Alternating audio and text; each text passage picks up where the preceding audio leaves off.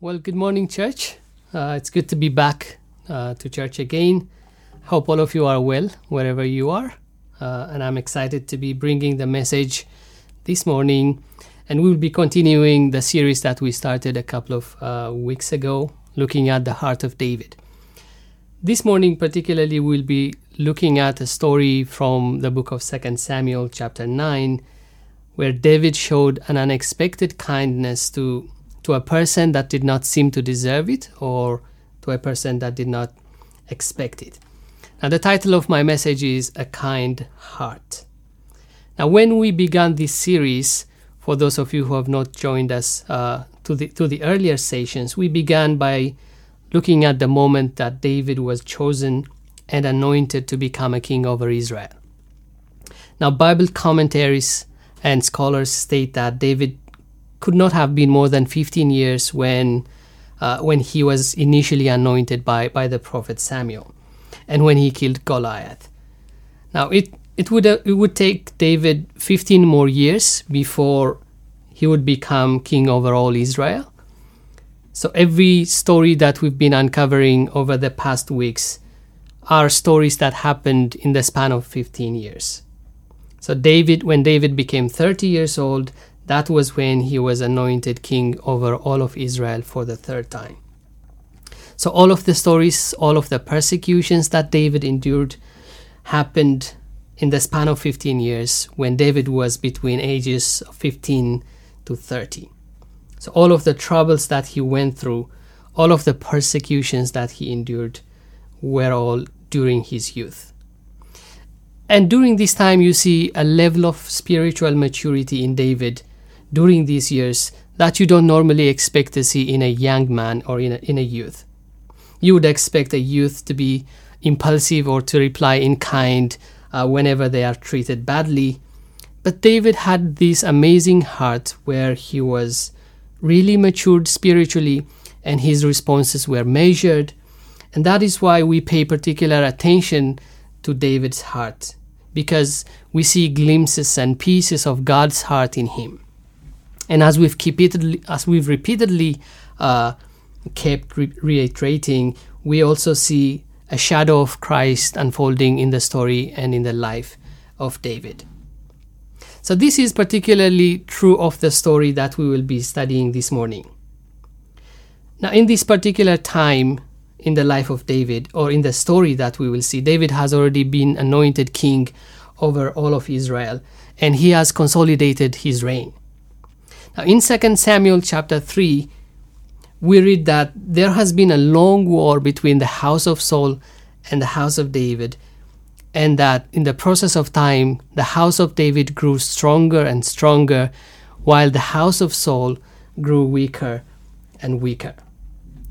After all these things, we read in 2 Samuel chapter 9, from verse 1 to 13, a story that challenges us at every level.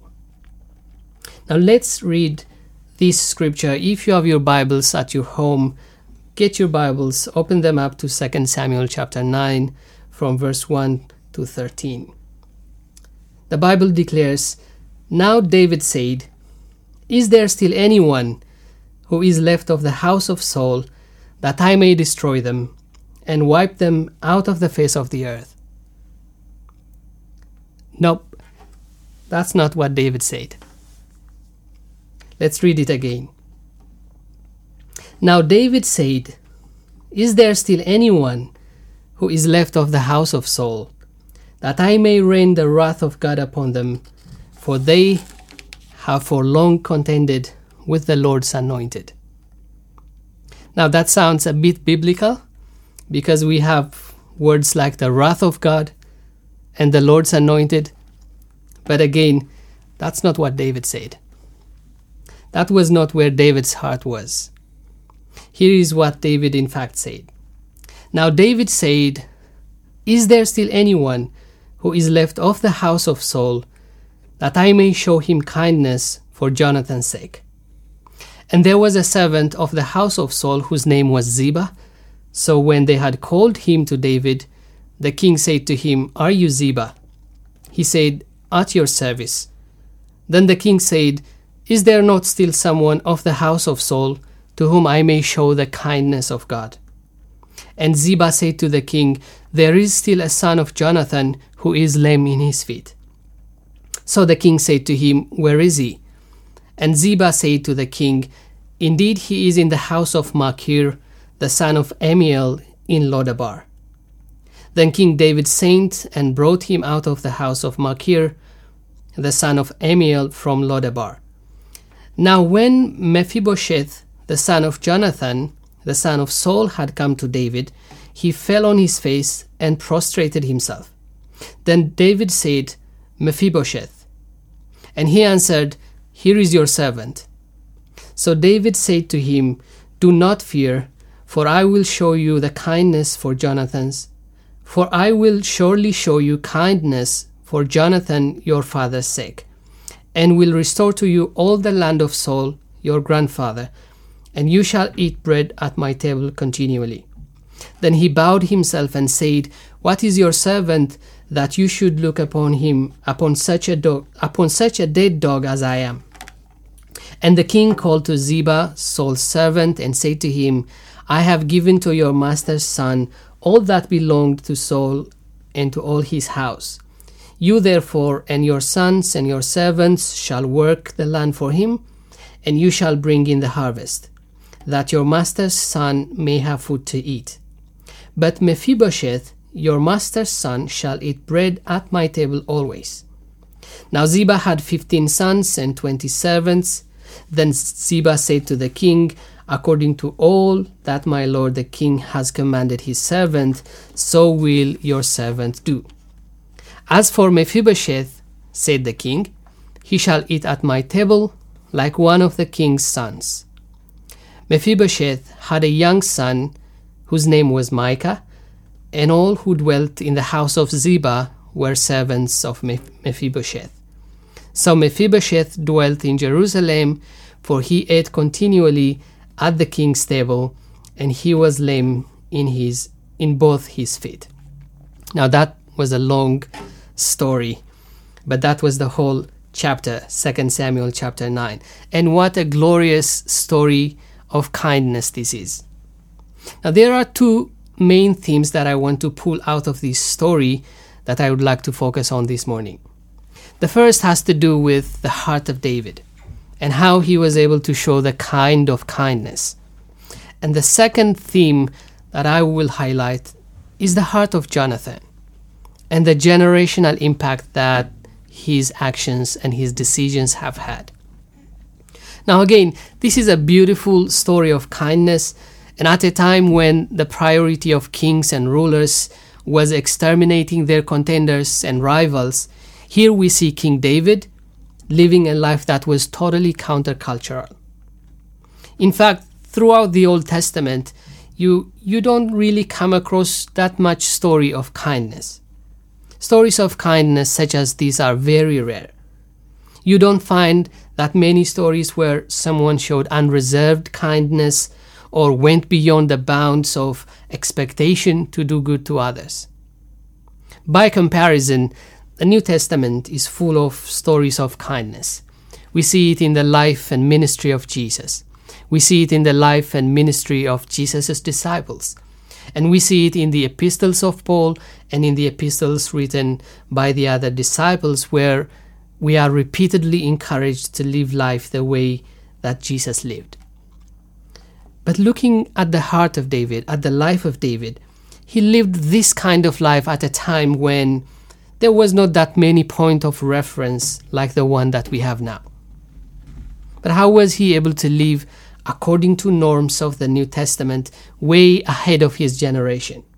How was he able to show an unreserved kindness at a time when even the revelation of being kind doesn't seem to be there? I believe the answer lies in his fellowship with God. The more time that you spend with God, the more access you get to his heart, the more opportunity you get to know him. And if you pay attention to the life of some of the Old Testament saints who have had a closer relationship with God, you will see that they had some characters that really distinguished them from among the crowd. You see that in the faith of Abraham, who believed in God at a time when his situation seemed to be hopeless. You see that in the humility of Moses, who was leading a nation that frequently rebelled.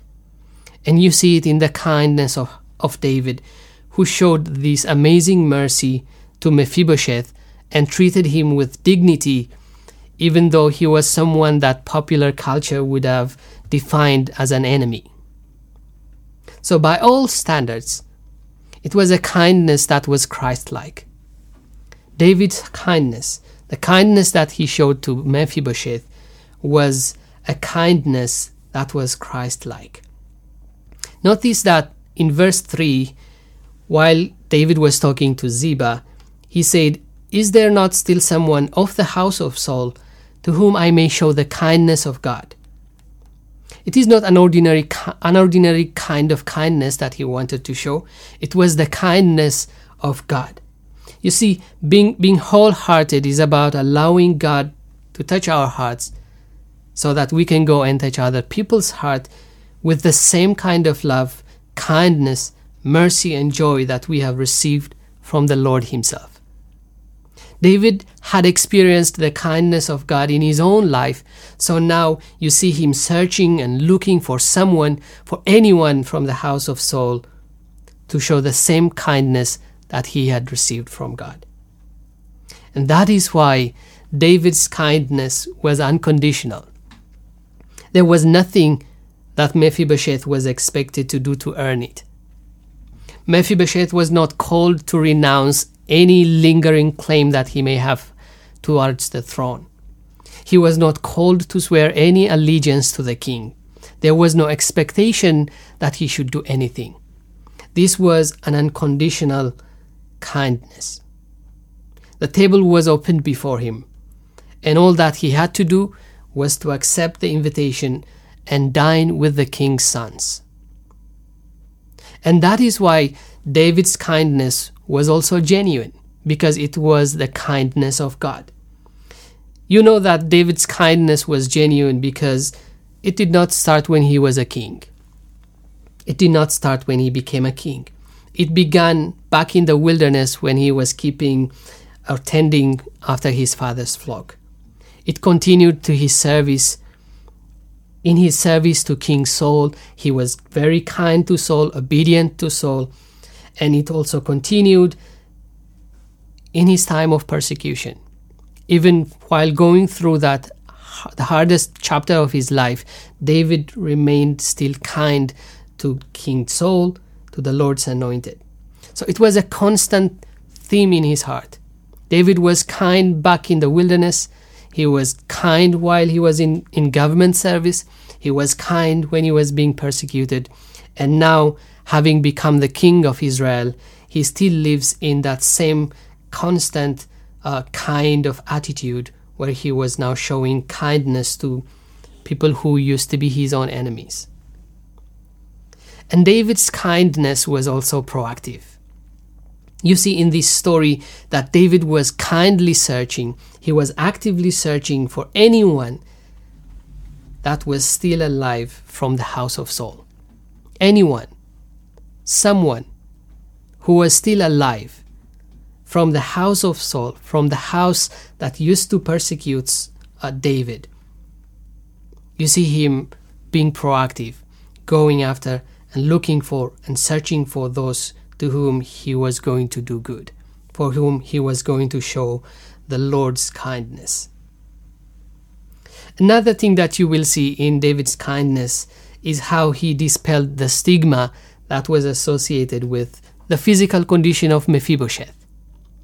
Whenever Mephibosheth is mentioned in the Bible, you see that biblical references will often point to the physical condition that Mephibosheth had.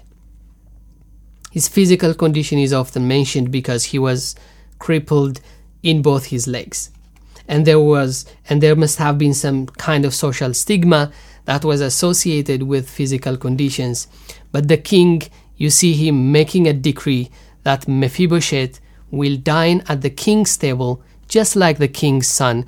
And in doing so, David was foreshadowing Jesus, who would also defy societal boundaries in touching the lepers, in dining with the sinners, and in going beyond the boundaries that society has set. David's kindness was also stigma-breaking kind of kindness. There was no discrimination against Mephibosheth because of his physical condition. In church, we have received the same kind of kindness in Christ which Mephibosheth has experienced. The Lord has been kind to us. He's been lavishing us with His glory and with His love and with His blessings. And He wishes to continually show us the same unreserved kindness, unreserved love that is unconditional, that is genuine, and that is proactive.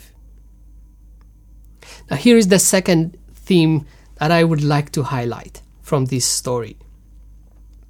In the book of Proverbs, chapter 13, verse 22, the scripture declares, "A good man leaves an inheritance to his children's children, but the wealth of the sinner is stored up for the righteous." I love this verse. A good man leaves an inheritance for his children's children. Now, I am quoting this verse in reference to Jonathan. You see, his name was mentioned at the start of 2 Samuel chapter 9. Bear in mind that when David was searching for someone to show kindness to from the house of Saul, he expressly made reference to Jonathan. It was for Jonathan's sake that he was going to show the Lord's kindness. And this is a vivid reminder of the generational impact that the decisions and the choices that we make in life will have. When Jonathan was yet alive, he had to make a decision between being loyal to his father, King Saul, or being loyal to his now newly found friend, David. Now, loyalty to King Saul, to his father, would have literally meant standing for himself and securing his own heirship to the throne. On the other hand, being loyal to David would have effectively meant passing the throne to a stranger. But just like David, you see a level of spiritual maturity in Jonathan, which made him to throw away his own personal gain for the sake of agreeing with God's plan, with God's purpose. God's plan would mean that Jonathan would no longer retain title to the throne because God had anointed, God has chosen David to become the next king of Israel. But Jonathan stood shoulder to shoulder with David, and he supported him in all the ways that he could, even if that meant he was not going to become king. He honored God's purpose, and he abandoned his heirship to the throne of Israel. And you will see that Jonathan did not receive any reward for his kindness while he was yet alive, because as we've seen the story, Jonathan died at an early age while he was fighting with the Philistines. So he did not get to receive any kind of reward for his act of kindness towards David. But his decision, the choices that he made, left a blessing for his generation. Mephibosheth now sits and eats from King David's table because his father had sown a seed of kindness into David's life. A good man leaves an inheritance to his children's children. And this was the inheritance that Jonathan left for his descendants, for his generation. A seed of kindness that he was able to sow into David's life has now grown to provide shelter to his own children in time of their need. May the Lord grant us the heart to make the right decisions, the right choices in this life that will bring blessings to our generations. Church, I hope you've learned quite a bit from these stories, but these were the two themes that really stood out for me this time around when I wanted to share the kindness that David showed to Mephibosheth. He had such a kind heart that was Christ-like. And again, Jonathan's heart was also the same. He had shown David a kindness that at the time costed him, that at the time made him an enemy of his father as well. But his kindness also played out, as we've seen, played out to bring generational blessing to his sons and to his children's children. So this, I pray, will impart in us a spirit of wisdom, a spirit of kindness, a spirit of kind heart that we also need to bring forward to our generation in this day. Let's pray. Dear Lord, we thank you for the precious word this morning. We thank you for the cloud of witnesses and exemplar lives that have gone before us, ahead of us, that we learn from, that we also desire to live a life that brings you glory, Lord. I pray this morning for the release of the grace of God that draws us near into fellowship with you, that draws us closer to your heart, so that we can see and behold who you are, so that we can learn to live like you. Just as David showed the kindness of God which has been poured out into his own life, help us, Lord, to share to share with the world the kindness and the love and the mercy that you have shown us, that you have poured into our life. We cannot give unless we've received. But Heavenly Father, we need the grace to release that which we have received from you, the kindness that you have shown us. The world needs kindness. The world needs more love. The world needs more mercy.